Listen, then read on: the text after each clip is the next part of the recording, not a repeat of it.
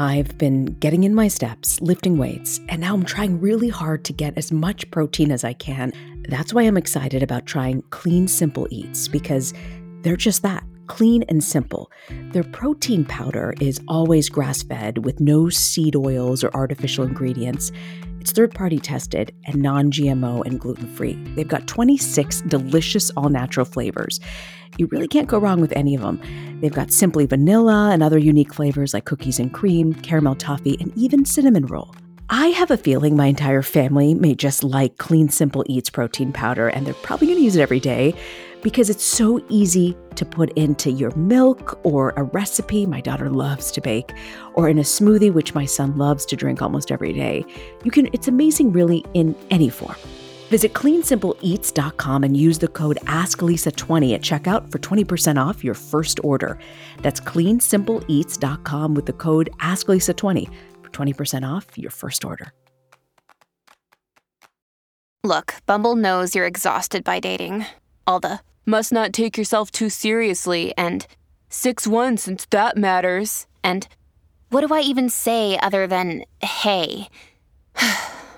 Well, that's why they're introducing an all-new Bumble with exciting features to make compatibility easier, starting the chat better, and dating safer. They've changed, so you don't have to. Download the new Bumble now.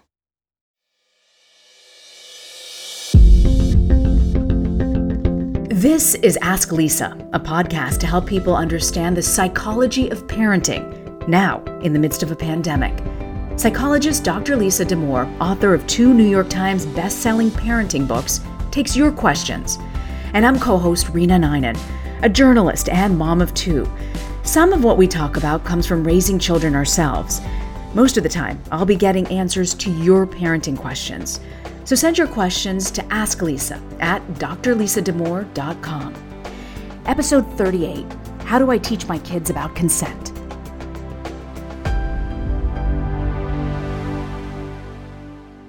So it's so exciting to see teenagers that are able to get vaccinated. I kind of feel like it's going to be the summer of love for everybody. You do feel that, right? That these teenagers have been so hemmed in, and finally we are able to safely let them roam as they should. But yeah, I mean, if I were a teenager, I'd be like, man, I have some lost time to make up for. Can't blame them. Really can't blame them. It's been hard for everyone. We got an incredible letter from a mom in Australia talking about consent, which made me think about all these things, conversations we need to be having as we're emerging out of this. Right, and that we can finally have conversations about normal development again in a different kind of way. So right, Lisa. So she writes here, Dear Lisa, I'm a huge fan of your podcast. Thank you for your wisdom and valuable parenting tips. My question is a big one. How do we teach our kids about consent when it comes to teen relationships? I live in Sydney, Australia. What should we say in our homes? There's a fine line between coercion and consent, and there are a lot of young girls who don't even realize they're being assaulted. And frighteningly, a lot of boys don't realize that sometimes what they're doing is assault. As a 40-year-old, I can't even wrap my head around this line of thought. When I was a teen, those stories existed, but they seemed to be few and far between. What's changed in the way kids view sex? Can we blame the rise of internet porn available to young minds 24/7 on their phones? Or is it just a lack of education both in and out of the home? I would so love any wisdom and light that you can share on this. Thank you. First off, where do you even begin as a parent? Right? I mean, this is so high stakes and so important and so loaded and delicate and hard to even walk up to. So where I begin is kind of different from where a lot of people begin, which is I actually really don't like focusing on the word consent. I think there's problems with that. So, of course, theoretically, I agree with it. Of course, no one should be expected to do anything in a physically intimate interaction that they have not agreed to. But the term consent is the lowest bar we could possibly articulate here. It is a legal term. It refers to, if you are in court, was the relation, whatever occurred, quote unquote, consensual? Did the person give permission?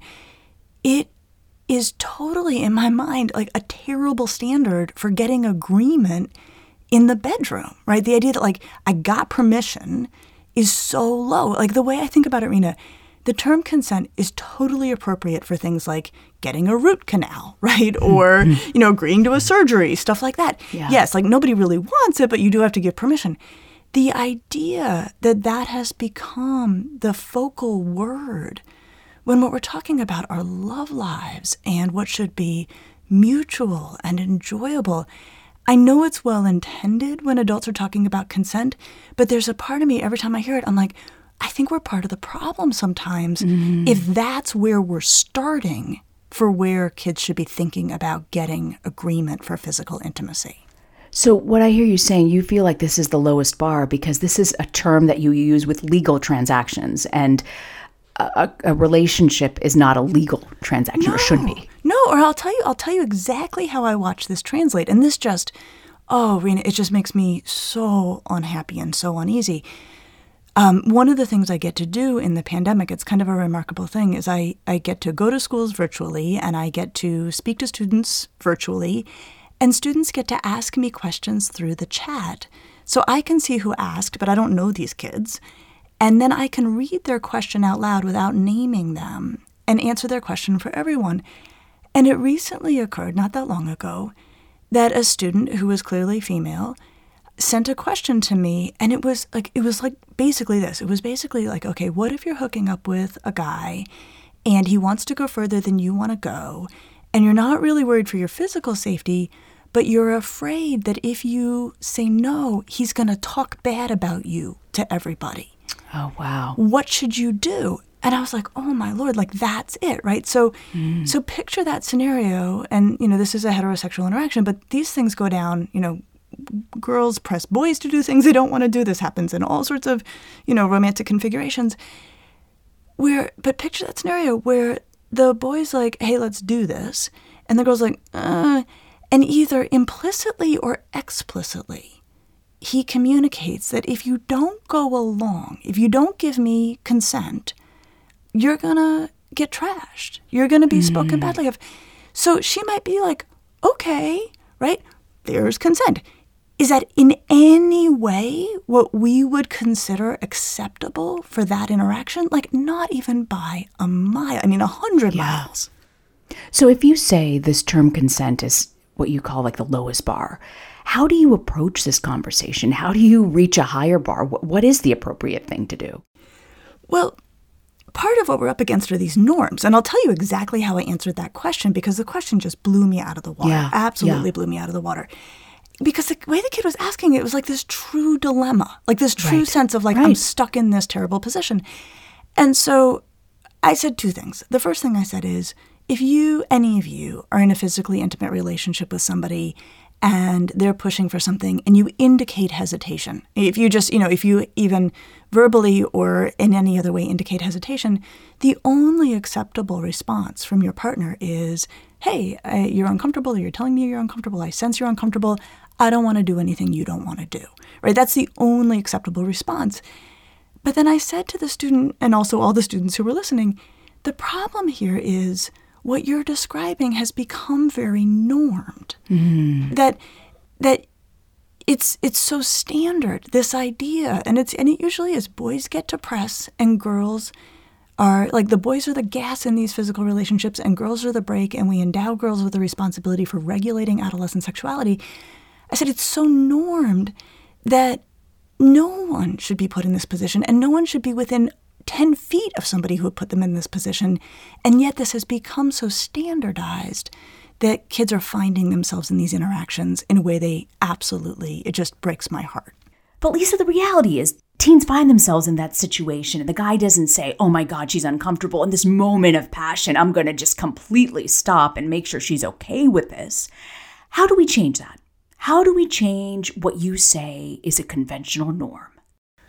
Well, that moment of passion piece, this, I'm imagining, and it's hard to know exactly what goes down. This writer asked about porn, and there is a part of me, as I've unfortunately in my work encountered stories like this, where it does feel like porn is starting to drive some of the script here. Right. Where either because guys have been watching lots of porn or they've picked up that script, it can feel, and I've cared for young women who have been in situations where It just feels like however they are expressing their refusal or their lack of interest, the train is like going and they cannot stop it. And there have been times when I have thought, is this fueled by a very, kind of hypercharged and also kind of, like we talked about in the porn podcast, like aggressive overlay that you see in porn. So there's that.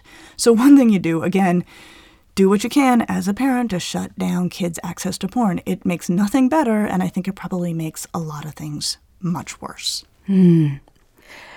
So when you talk about consent, what does it actually mean? When we're having these conversations with kids about consent, it's this big legal term. What should we be telling them? You talk about this runaway train, you talk about any hesitation, you just stop. What do we need to be saying to our kids?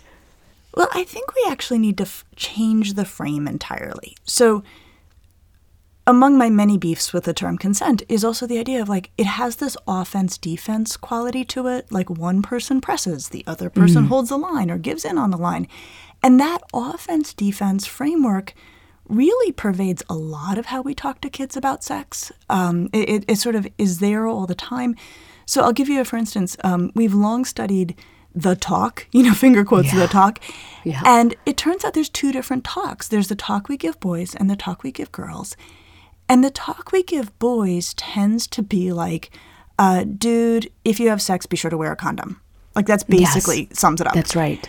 And the talk we give girls is like, okay, don't get pregnant, don't get an STD, don't get yourself in a tricky situation. Some adults say this, I don't say this. Don't harm your reputation. But reputation comes into this very heavily. But again, it's that like boys, we just think you're gonna be kind of hog wild, and girls, you're in charge of keeping this under control. So that has been the framework. So the whole framework's problematic. So the framework I think we want to operate from as parents is physical intimacy is supposed to be nice, and it's supposed to be nice for everyone involved, and this should be joyful and pleasurable. Okay, this is not always comfortable for parents to be like, my kids' love life should be joyful and pleasurable. Gosh. I don't want to talk to my kids about their love life.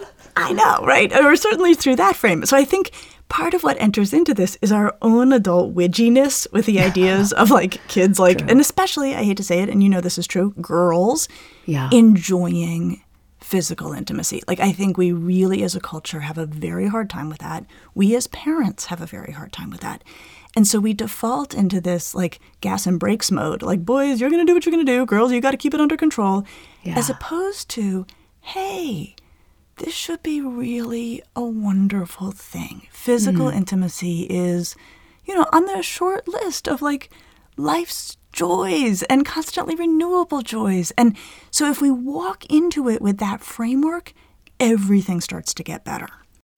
This reminds me sort of about sexual abuse and the conversations that you just like, what age do you start talking to kids about when it's inappropriate to be touched in a certain spot, and that it happens at a very early age, like, as young as 2 or 3, making them aware that, okay, your parents can touch you here, your grandparents who watch you, maybe, setting those guidelines early on. But by the time they hit their teens, I mean, is that when you should be having these conversations? Should you start at elementary school? Like, what do you need to do? That's interesting, right? To think about there is a developmental trajectory where we talk about your body and its privacy and your right to have privacy around your body. So, and I do agree with you. Those are conversations where we should start young, saying to kids, hey, your body's private, and, especially the parts that would be covered by a bathing suit, those are very private to you. And I think, if anybody makes you uncomfortable, you should definitely let somebody know. Like, that is really critical. And I do wonder if that then can move that idea of becoming uncomfortable with the way someone wants to be with your body. If we could then extend that into how we talk with, 5th graders, 6th graders. I mean, it's 5th grade, actually, that kids start talking about crushes and romance. That is 10 years old. Like, that's usually when it happens. And it's gone on like that for decades. Yeah. And so I think if kids share a little bit, and sometimes they do, about their, 10-year-old crushes or whatever, Yeah. I think then we can start in a nice sort of slow beginning of well, do you want to hold hands? Do you want to sit next to that person? And the magic word here, Rena, is want, right? That want is where, for me, that should be the center of gravity. What do you want to have happen here? And for boys, we presume the want. And I think wrongly so. We presume all boys are looking for sex all the time. That's not fair to them. Yeah. For girls, we presume no want. We erase that from the conversation. Wow. We're going to take a quick break, and we'll be right back on the Ask Lisa podcast. Earth Breeze Eco Sheets look just like a dryer sheet, but instead of being a dryer sheet, they're in fact an ultra-concentrated liquidless laundry detergent. It's really the best of all worlds. Earth Breeze is tough on stains and odors while being kind to the planet and to your skin. Personally, I get a huge kick out of using Earth Breeze. I love the fact that it takes up less space, is better for the environment, and yet it leaves my clothes smelling so good and it gets them so clean. Here's the bottom line. Making a positive impact in the world doesn't have to come at a cost to you. My clothes are clean, they smell great, and I feel like I actually did something good, not just for my laundry, but also for the earth. Right now, my listeners can receive 40% off Earth Breeze just by going to earthbreeze.com/asklisa. That's earthbreeze.com/asklisa to cut out single-use plastic in your laundry room and claim 40% off your subscription. earthbreeze.com/asklisa. I'm all for healthy habits, but I don't trust quick fixes. This is why I love Daily Harvest. They take all of the work out of eating well, and all I have to do is enjoy. Daily Harvest makes it so easy for me to eat in the nutritious and delicious ways that I like. They take the planning, the prep, the cleanup out of cooking, and they deliver meals that are packed with vegetables and fruits straight to my door. The other thing I love about them is that it's not the same old boring meals.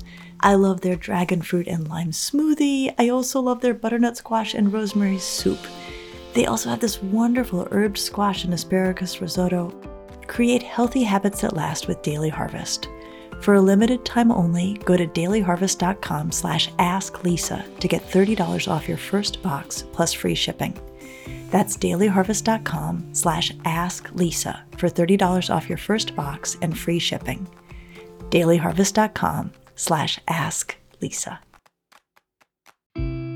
This message is sponsored by Greenlight. We spend a lot of time teaching our kids please and thank you, but one thing I've realized I haven't spent a lot of time teaching my children is how to be financially responsible. We started using the Greenlight app, and it's made a difference in helping them have that conversation about money and to really understand how it can affect their lives. Greenlight's a debit card and a money app that's made for families. I can send money to my kids, keep an eye on their spending and their savings. I didn't think I would need this app, but my kids are absolutely loving it, and they're getting the concept of what it means to save. I love the lessons they're learning. I love the games they're playing. I love that they are being educated at a younger age that you need to learn how to save. Sign up for the Greenlight app today and get your first month free when you go to greenlight.com/asklisa. That's greenlight.com/asklisa to try Greenlight for free. greenlight.com/asklisa. Welcome back to the Ask Lisa podcast. So Lisa, I want to go back to this letter because the parent asks, what's changed in the way kids view sex? Can we blame the rise of internet porn? Is that a factor? I know you mentioned it earlier.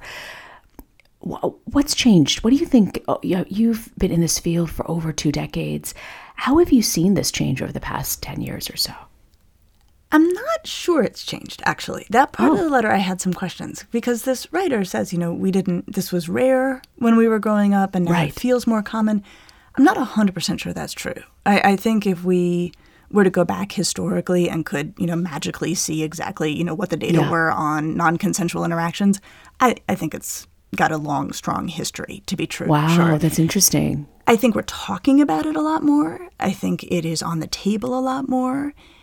And there's also been a norming of guys acting like jerks as being sexually acceptable. I really feel that has become something. I mean, just the way that kiddo asked me that question, it just felt like, so this is the deal. Guys do this. How am I supposed to interact? I'm like, whoa. No, this is not how it's supposed to be. And if you get a whiff of this, you should be, running in the opposite direction. But the whiff of it has become so normed that to me feels new. This idea that guys are just going to be out of control and like we just got to manage it as women. I want to ask you also about alcohol because that plays into it. What do we need to know about consent and alcohol, and what should we be talking about with our kids? Okay, alcohol makes this whole thing that is so messy to start so much messier. So what we know, and we've got good research on this, once alcohol is in the picture, either in terms of the person who's committing the assault or the person who's assaulted, if either party has been drinking, the chances of things going, of there being an assault go up. And, there's lots of ways to slice this, that the person who's drunk has bad judgment and maybe, more likely to assault. You also can't really get consent from someone who has been drinking. So, it gets very murky very fast. But it's actually an opening here, Rena, because kids do get drunk to have sex. I mean, drinking and sex there's a lot of overlap of those in teenagers. And that, for me, has been a way to get back to this idea that this should be fun and pleasurable. Mm-hmm. So when I've talked about it with teenagers, I feel like, guys, tell me, it's really interesting to me if you think that you need to get drunk to hook up with somebody. Let's think about why, because this should be really fun for you. And we don't usually get drunk to do fun things. We don't, if you're like, Lisa, would you like some, Ben & Jerry's ice cream? I wouldn't be like, oh yeah, let me get a little drunk first, and then I'll do it. So to sort of start, I like to start from the perspective of, we have to even question why someone's drinking as a precursor to hooking up. Why do you think that is? I think they're nervous. I think they're scared. I think, you remember, right? I mean, there's something kind of charged and wonderful about those early physical interactions. I think they're also kind of terrified. So I think drinking helps them with that. Honestly, we have some research, Rena. This is both totally shocking and not surprising at the same time. Sometimes girls, we have research showing that getting drunk helps them to protect their reputations. That if they might want to try sex or try something, in the grand overlay of what is sex. Yeah. And yet they also worry that they're going to be slut-shamed, which is a totally legit worry that young women carry around. If they drink, they can be like, well, I was drunk, right? So it becomes this solution to a horrible problem they should never in a million years be confronted with. But as soon as drinking's in the picture, this whole thing gets so messy and so much more uglier than it already was. And so that I do think we can say, if you need to get drunk to hook up with somebody, or if you are hooking up with somebody who's drunk, this is already a huge problem, because this is supposed to be a fun, pleasant, present experience. And alcohol is going to numb that. And you're not going to enjoy it as much as if you're drunk. And I think that's the part. If we can get around that corner as adults to say, look, this won't be as pleasurable for you if you've been drinking or your partner's been drinking. That's kind of jarring to kids and to grown-ups to shift into pleasure. But it does get us back to the want and the mutuality, which keeps kids safer, keeps kids much safer. I also feel like alcohol is like this magic memory eraser that, okay, we've done it, and then, okay, we don't have to pretend. It just can cause so many problems in teenager relationships, friendships, but it's hard to have that conversation to get your kids to understand the repercussions of once it's over, right? That's right. And what you say about memory eraser, I think you're totally on the button. There's so much shame caught up around sex and desire, and I think kids feel it, grown-ups feel it, and so alcohol enters that story as a character who kind of blurs it all, and I think reduces some sense of shame because it reduces some sense of overall experiencing anything, and I think if we can try to go after the shame aspect of this and really shift to this idea that young people are curious about physical intimacy, and young people are going to want to try physical intimacy, and we want them to enjoy it. We want to see it as part of healthy and normal development for them to engage in physical intimacy with their age mates. If we can take the shame away, we also probably reduce the chance that alcohol is part of the story. So Lisa, what's your advice for parents, right? What's the conversations we should be having that opens the door, that resonates, gets them to understand, especially in this moment in the pandemic, as things appear to be starting to open up and emerge, and we might be able to reclaim our lives back again as they were pre-pandemic. Right. I mean, there's this, oh man, you can just taste it almost, Yes. the sense of like life returning. So here's what I would do. Here's how I like to think about it. So if we toss consent, and if we toss the idea of the offense-defense framework, and if we toss the idea that there's one conversation for boys and one conversation for girls, I think what we're left with is 4 steps that we can articulate to kids. And I'll lay them out, and then we'll think about how this actually happens in real life. But the first is we want kids to center on, what do I want? Like, what do I want to have happen? Do I want to hold hands? Do I want to kiss? Do I want to sit really close? Or everything beyond that. So we want kids thinking first and foremost, what do I want? And especially, we want this for our sons and our daughters, but especially for girls. This is a conversation we need to be having. The next thing we then want them to know or think about is, and what does your partner want? And this is the part where we can weave in conversations about, you need to know that person. It's good to have enough of a relationship with that person that you can actually talk about this or find this out. If you don't know the person well enough to actually ask about what they want, you probably shouldn't be making out with them. That's a good bar. And then the third step is, well, what do we both want? In those Venn diagrams of I want this and you want that, where's the overlap? Where's that shared space? Want to do or want to try? That's what we want kids to be focusing on, is that shared wanting. And then the fourth step is making sure that whatever we're both in agreement about, we do safely. So if it's intercourse, heterosexual intercourse, then we need, do we need to use contraception or, prevent STIs or whatever.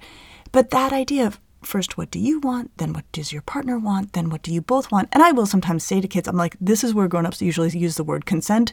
For me, way too low a bar. It should be what you want and your partner both want to have happen, and then doing whatever you want safely if needed.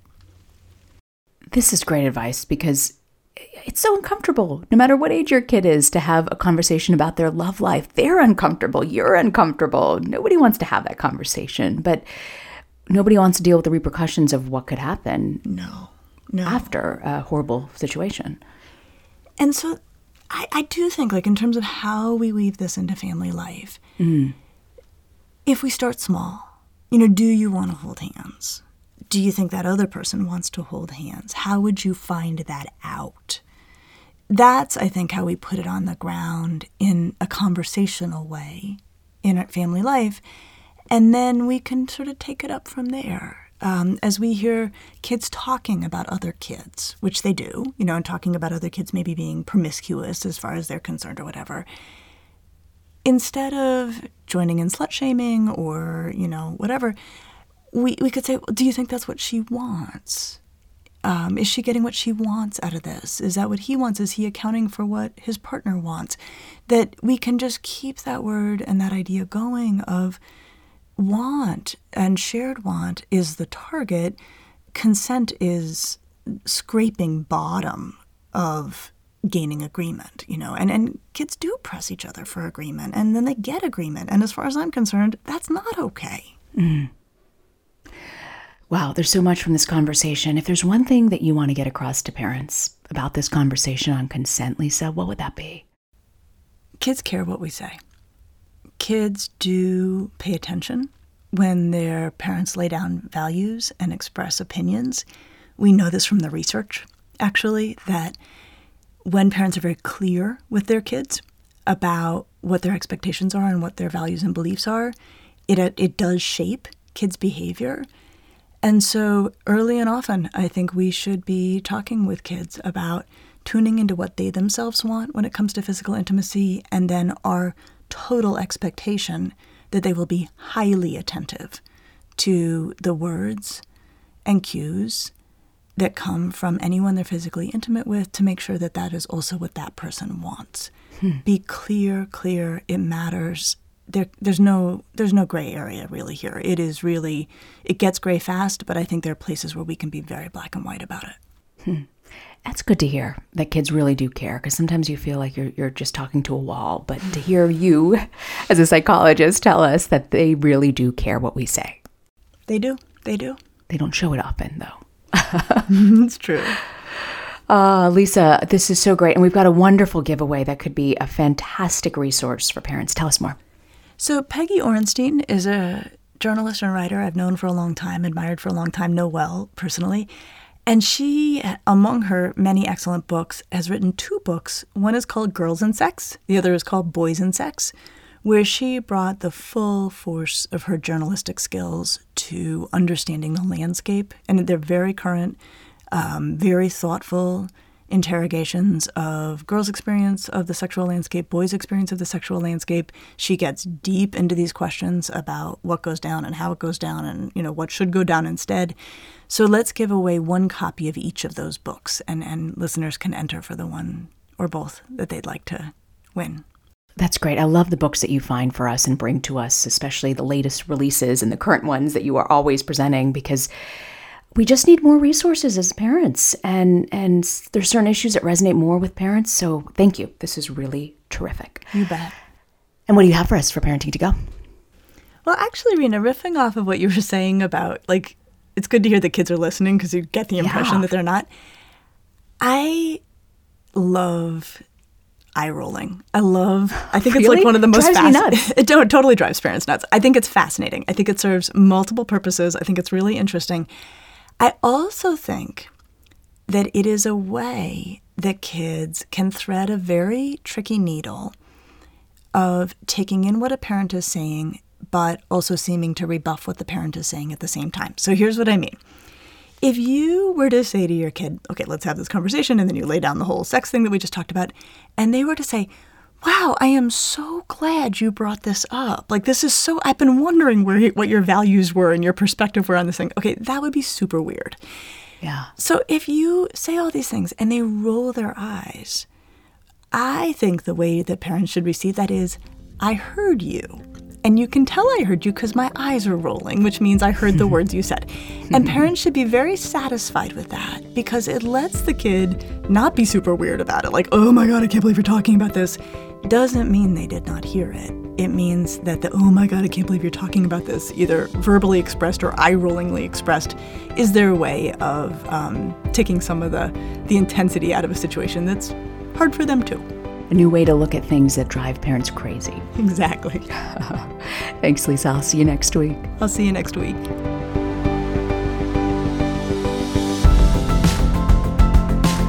Thanks for joining us. Be sure to subscribe to the Ask Lisa podcast so you get the episodes just as soon as they drop.